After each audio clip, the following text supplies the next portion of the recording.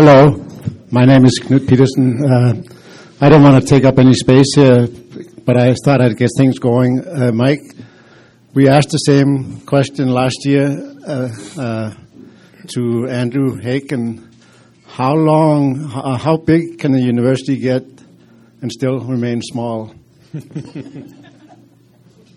Well, that's the $64,000 question for sure. And I'm not going to try and guess what Andy answered last year, but what I would say is that, the University of Lethbridge has grown, as you know, dramatically over the last 10 years. We really doubled in student population in 10 years. And we're coming close, I would say, to a student population that does challenge us to continue to describe ourselves as a small, primarily undergraduate university. And so in the future, if possible, we would like to maintain the relative size of our undergraduate population and grow our graduate population. And so in the one slide, I talked about the growth of the graduate population as one way to address the changing dynamics of our population, as well as to address the interests of an aging population. And so I would say in the future, that's where we see ourselves going. We have projected over the last few years modest growth. This past year, we grew by a little over 3%. We would choose to stay at very modest growth if we could manage it, because we do think that from a positioning perspective and as it relates to our vision of being a destination university, part of the attraction for students is the smaller university size, is the size of our classes, is the kind of culture and experience and student engagement that we can create on campus.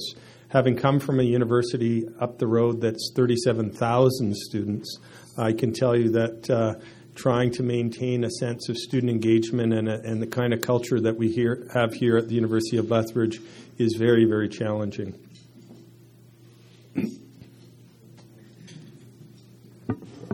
I'm not as tall as Knut. Francis Schultz. And I would like to go back to the information that you gave us with respect to gender. And I have a couple of questions about that, because the situation in Alberta, certainly for the last 10 years that you showed in your graph, was totally different in terms of hiring opportunities, job opportunities for young men right out of high school than it was for women. And my question is, does that statistic that you showed in the graph reflect in all universities across Canada? And the second question I would like to ask is, how does this relate to the graduate programs at the university?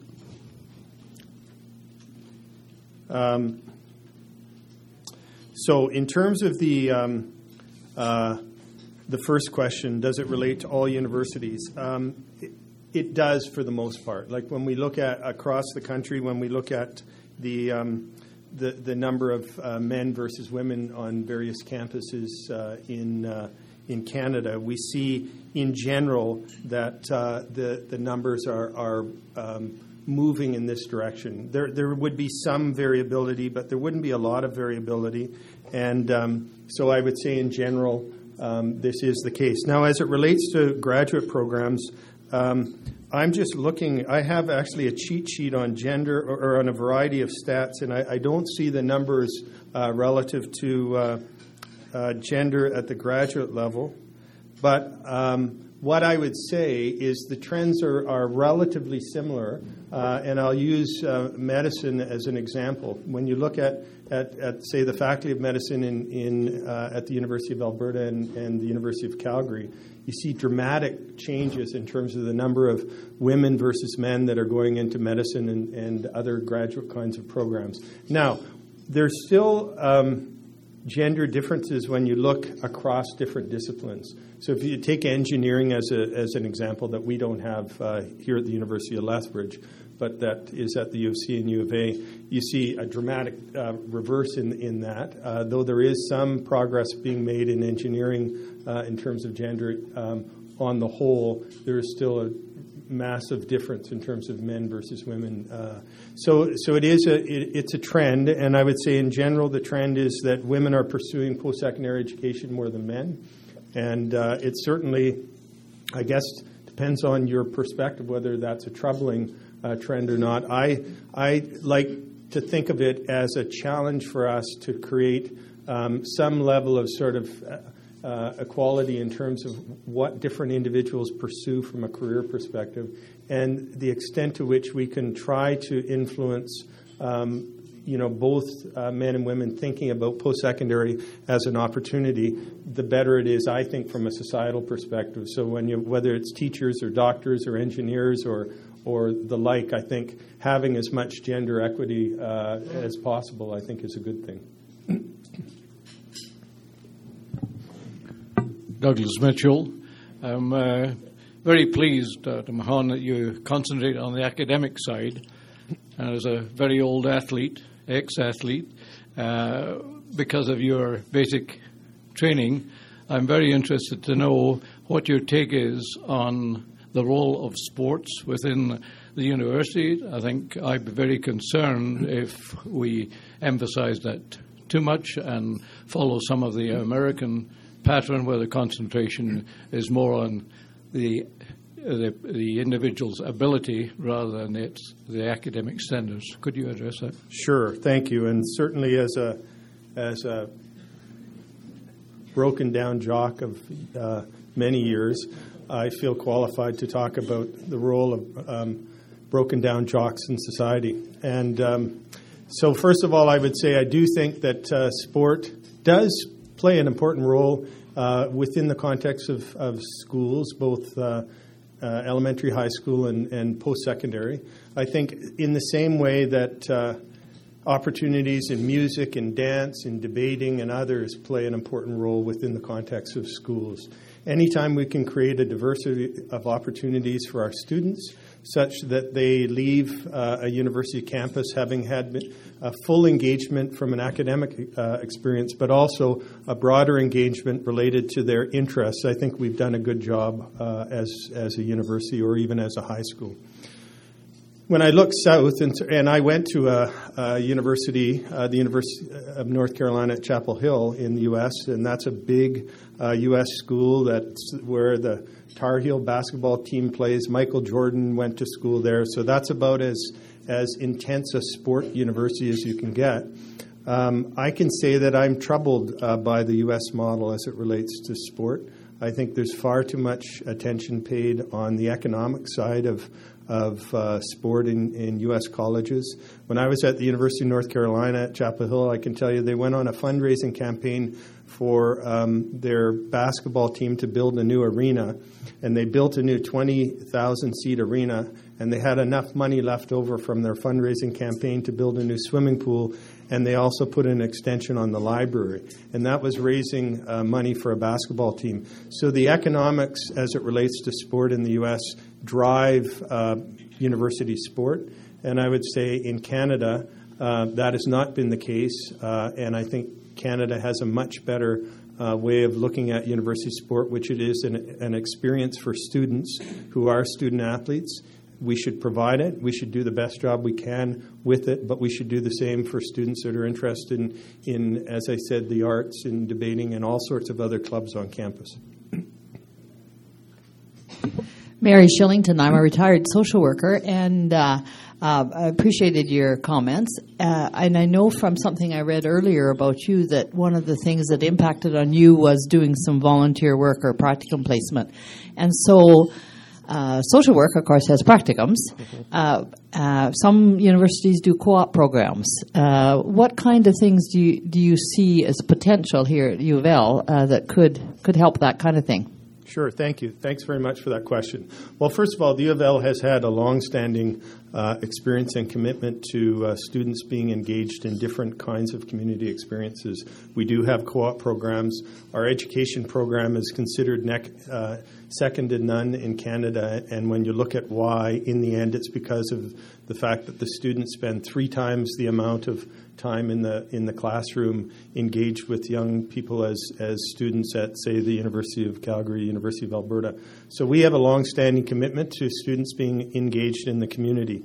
What I said at my installation address is that, in part based on my own personal experience as a young person and as a student, but also in part as a professor who, as part of my classes when I was back doing what I was in theory trained to do, which was to be a professor, I had students very engaged in different community experiences. And so what I'd like to see over time is that ultimately all of our students, when they graduate, will have had some kind of community engagement experience as a part of their academic experience. That may be something that they do in the community of Lethbridge. That may be something they do when they go back home to Picture Butte. That may be something they do internationally as part of an academic experience. But ultimately, my thoughts on this are if we can enable our students to leave with a degree, with a liberal education foundation, peppered with some community experience that enables them to understand the broader world, that we're doing the best job we can for them as they move into society. We're doing a better job for society in terms of preparing the citizens of tomorrow, but we're also doing something in the short term for society in terms of having students enable in the community to work with different groups and to help make both local community and the broader provincial, national, and international community a better place to live. And as I've talked about this with different groups in Alberta and outside of Alberta, there's been tremendous enthusiasm, more enthusiasm than I actually expected. And I think in part it's because people really understand the extent to which our communities really need volunteers. Without volunteers, the kinds of things that we have within our communities simply wouldn't exist. I mean, this forum we're at today only exists because there's a group of volunteers that see the value in creating something like this on a yearly basis. All of the different community groups that work in Lethbridge and southern Alberta to make this place the place it is really driven by volunteerism. So I think it's critical that our young people understand volunteerism as an expectation of citizens within the province. And if we can do that for our young people, we've given them something in many ways that will take them a long way, I think, in their lives. Hello. Thanks very much for coming, and thanks for having the university here in Alberta. I moved here 35 years ago, partially because there was a university. I lived in a different province in a community about the same size as this that was trying to get even a community college in their midst, let alone a university. They would have loved to have had a university. And when I got the chance to come here and knew that there was both a college and a university, it helped my decision to move here. I've seen professors sit on community boards, all sorts of wonderful talks here at SACPA, started by one of your original professors. And the SACPA on campus, I go and hear a lot of the talks there. Learned an awful lot. One of the burning issues, and this is what my question will be, is what one of the bumps in the road that I see and hear about from both students at U of L and also from some faculty is academic freedom. Is there going to be enough academic freedom that you can be continue to be a critic of what's going on in society and in Alberta? A point that I'd like to bring up is, could you answer something along where Aboriginal issues bump into scientific issues? In the North, in the Herald, in the last couple of days, there's been a scientist from the United States refused to go on an environmental council because she's outnumbered by professional people in the business. And she said it really bothered her there was no Aboriginal representation in the North. I think that's about to happen here on the Reserve. I went to a meeting the other night in Standoff, and you want to support Aboriginal students in the Aboriginal community. The drilling that is about to occur in fracking on the Reserve is a terrible thing that's about to happen, may ruin our water system, and has tremendous implications. What if the students who are Aboriginal students and the faculty from Native American Studies wanted to really take that issue on? Would corporations stop you from getting funding because you're bold enough to stand with Aboriginal people against the corporations? Where's academic freedom? I see that as a possible bump in the road. And I'm not a professor, but I hear professors talking about it, and I hear students saying the universities across Canada are getting bought off by corporations. Thanks for the question. Great question. I was hoping for a piercing question, and there's a good one. First of all, on very specifically the topic of academic freedom, I would say that academic freedom is foundational to what universities are and how we operate. And so everything from the courses that our professors create to the research they conduct to the conversations they have in the hallways with students to the extent to which they write letters to the editor in the Herald and on is something that we firmly believe in, celebrate, and remain committed to. And so as a university and as a president of a university, I can say that we remain absolutely firmly committed to academic freedom. Full stop. No debate. The extent to which academic freedom then comes into play when there are challenging issues, there's no question that is the case. And those issues are becoming more and more burning, I would say, because society is becoming more and more concerned with some fairly critical issues. Aboriginal issues are certainly one. The environment, and you talked about the interplay between the environment and Aboriginal issues, is another. The extent to which universities are or are not funded by corporations that have particular things that they're engaged in that may or may not be seen as productive kinds of activities are another, and many, many more. And so there is no question that we have to continue to be vigilant in terms of how we manage through these kinds of challenges. And so the specific example you gave relative to some of our faculty members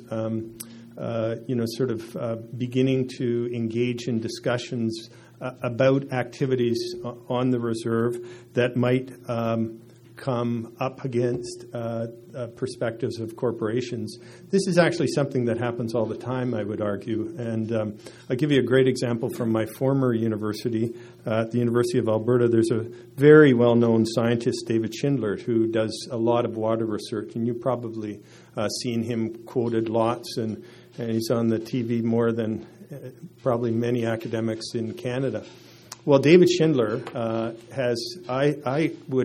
it would be probably be impossible to count how many times he has criticized a corporation or the provincial government or the federal government or a municipality about their activities as it relates to water management and the issue of the environment. And I was always very proud as a dean and professor at the University of Alberta, the extent to which this was accepted and embraced by the U of A as part of his responsibility as an academic and part of the university's commitment to facilitating that kind of engagement and discussion. And so I would say the same thing. If some of our faculty members from Native American Studies began to discuss publicly about an issue such as you've identified, I would be the first one to support that discussion, because that's fundamental to free society, and I think universities play a critical role in free society. Does that mean that I won't or wouldn't, as a university president, have challenges because of that? Absolutely not. I mean, this is one of the challenges for administration often, is that we are criticized for supporting academic freedom in our professors. There are many examples I could give you, but I won't because of confidentiality, of issues I've dealt with just in the last year along the lines that you're talking about. And it is a challenge for us because we have to support academic freedom, but we get criticized. We get criticized by politicians. We get criticized by folks in the media. We get criticized by people in various parts of the economy, but it is who we are as a university. Quick comment, just thank you for bringing up Dr. Schindler, because he was in my mind in asking the question, so if you are a part of supporting him, that's exactly what we need. Thank you. I don't always agree with them, but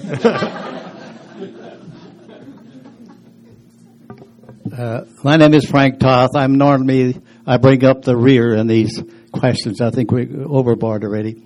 I wish I had a good question, my predecessor questioner, because that, in my mind, that's the best thing, that we can even discuss our freedoms. We're lacking thereof. But I want to congratulate you on your beautiful all-around speech of what you do.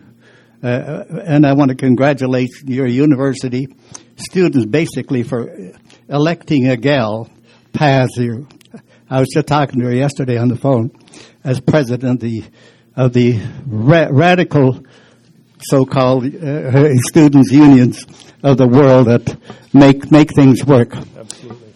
My question really relates to our parents that want to make every youngster a Gretzky in hockey. 18-year-old earning $4, $5, $6, $7 million a year. I wonder your original background, athletics, so you know exactly what happens with the Americans. They got to be athletes first. I have a grandson. He was scouted at the age of 12 in baseball, and he's going to one of the universities now that promotes. He had to go to 3 different universities to apply. They watched him pitch and so qualify to go on to the best university.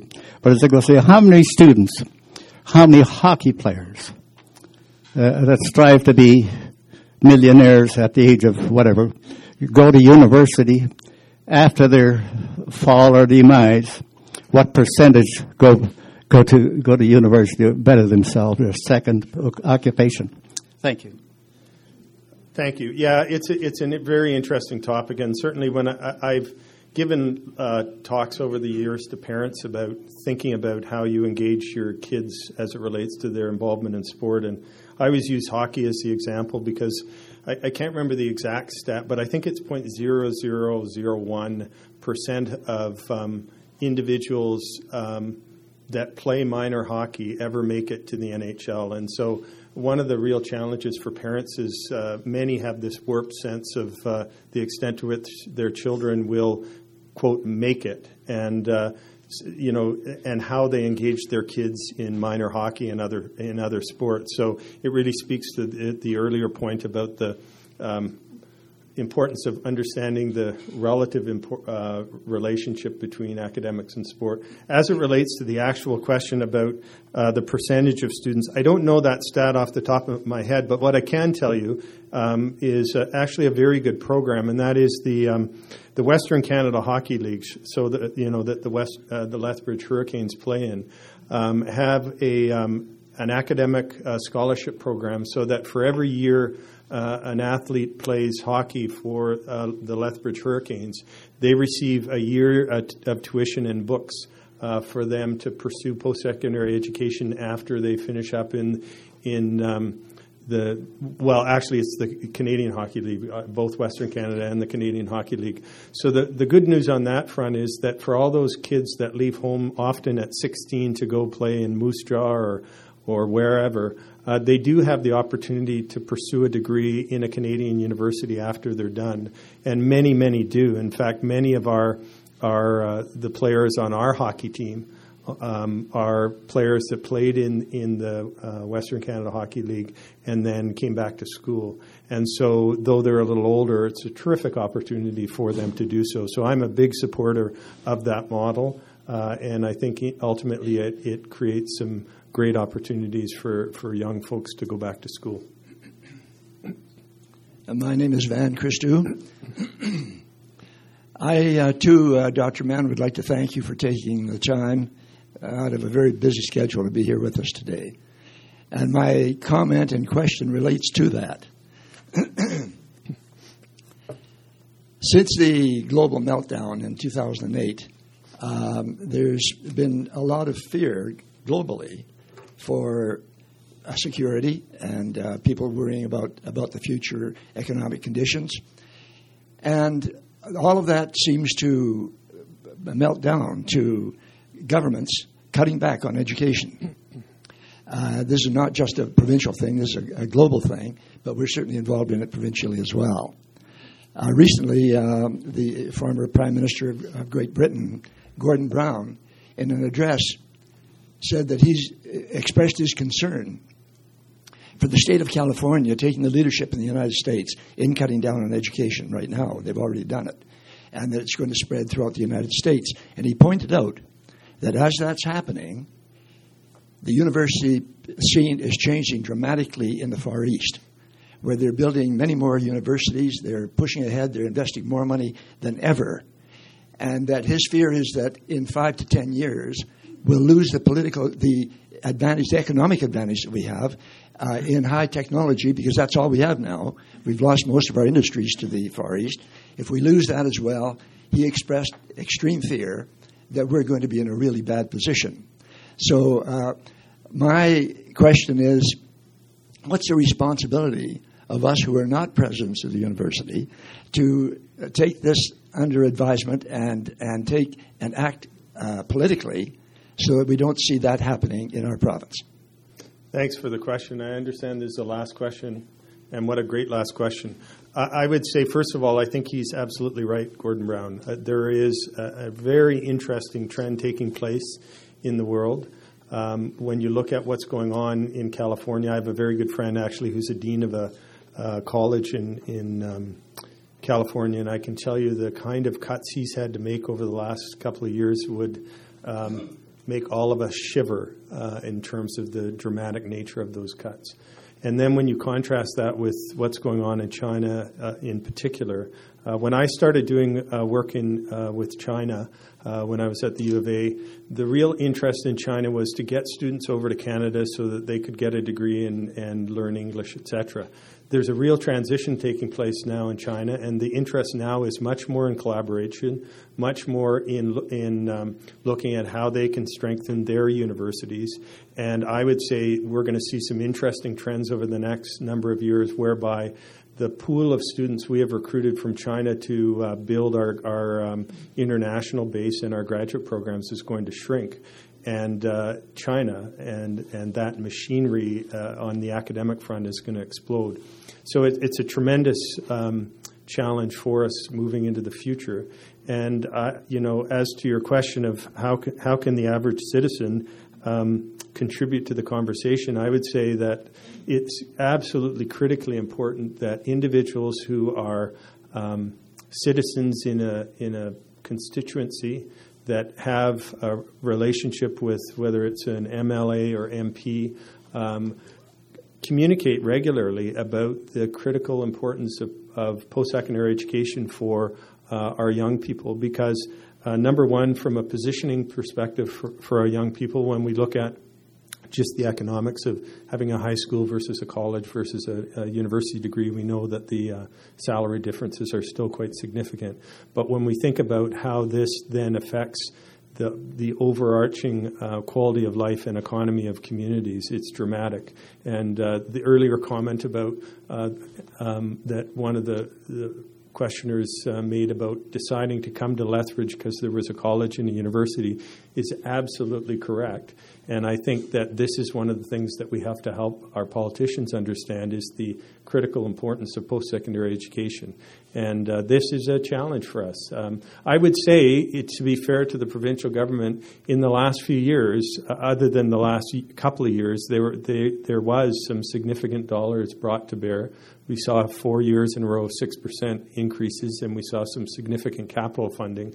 But that was in the good times, and this is the big challenge now. Now that we're in more economically challenged times, it's convincing politicians that this is not the time to diminish support for post-secondary education. In fact, it's the time to do the opposite. And I'll end with to let you know that just in January, the four presidents of the comprehensive universities in Alberta and our board chairs met with the minister, and our message really was that given all that's going on in California and other parts of North America around declining support for post-secondary education, this is the absolute perfect time for Alberta to put more money into post-secondary education, because from a positioning perspective, it is sort of there's a multiplying effect because we know that there are so few resources being put into places like California.